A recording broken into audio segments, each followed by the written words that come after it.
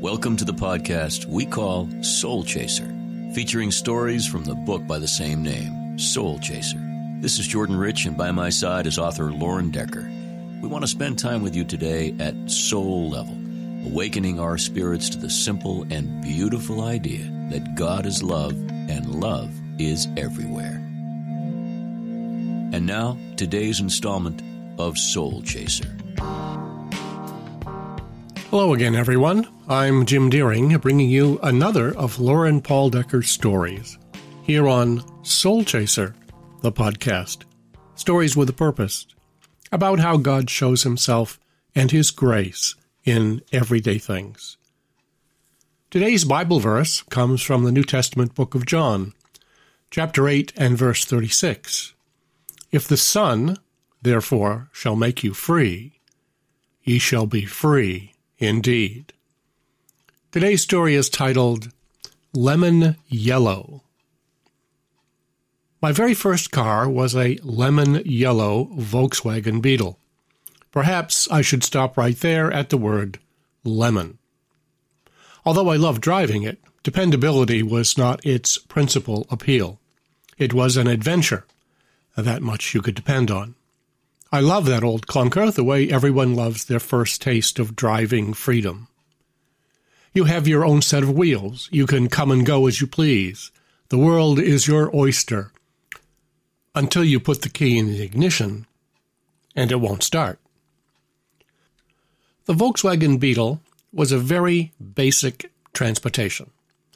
Back in that day, the car came with no cabin comforts such as ventilated forced air. In other words, there was no fan to blow warm air on your windshield, or your freezing fingers, for that matter, in the winter, and no cooling flow of air through the cabin when the weather was warm.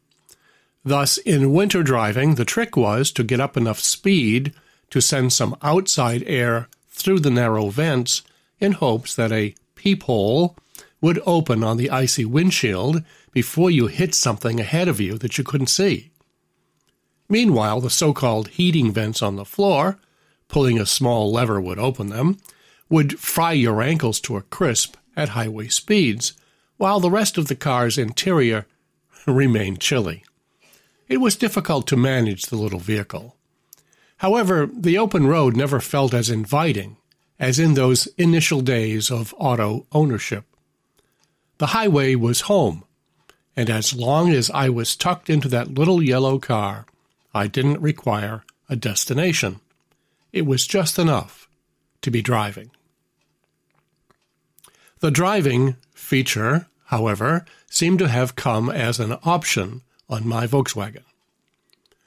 Many mornings I would summon my roommates to come to my aid and push the uncooperative car so that I could jump-start it as I headed off to work. From my driveway on the job site, it was always a game of riding the clutch, hoping not to stall in traffic. More than once, upon stalling, some kind stranger offered to push while I popped the clutch to get underway again. I was a traffic jam looking for a place to happen. Once at a friend's house, I could not get the car to start no matter what I tried. A kindly uncle who was part mechanic, part mad scientist, rigged something up with an extension cord that ran back to the engine and another that hung down the center of my windshield. I'm uncertain to this day as to exactly how it worked, or why. I can only testify that when the two cords were plugged together, the car started like a charm. Curious passengers would often ask how the system worked as they watched me plug it in. Faith was always my reply. Like my Volkswagen, we are sometimes ill-prepared for the elements of life. We strain to see what is before us, but we can't seem to get a clear view. Often, after finally getting up some speed, we must tend to an annoyance or two, not unlike fried feet on a cold winter's day. In the jumble of traffic of life, we sometimes need a push from a friend or a friendly stranger. We forge ahead, hoping not to stall out. In the end, it is faith that keeps us going. I can't explain it. I just know how it works. And when it all has been said and done, you have to admit it's been quite a ride. Ask your Heavenly Father to stretch out your life like an open road before you and to teach you how to drive.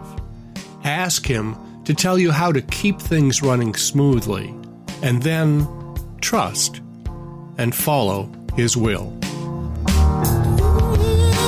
Love is everywhere.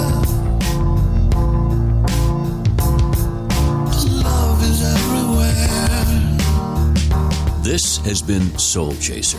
We hope this program has caused you to consider the vastness of God's love for you. Nothing is going to change that reality, but love can certainly change you. Remember, love is everywhere, and God is love. Love is everywhere. Love is everywhere. This has been Soul Chaser. We hope this program has caused you to consider the vastness of God's love for you. Nothing is going to change that reality, but love can certainly change you. Remember, love is everywhere, and God is love. This is Jordan Rich for Lauren Decker and Soul Chaser. See you next time.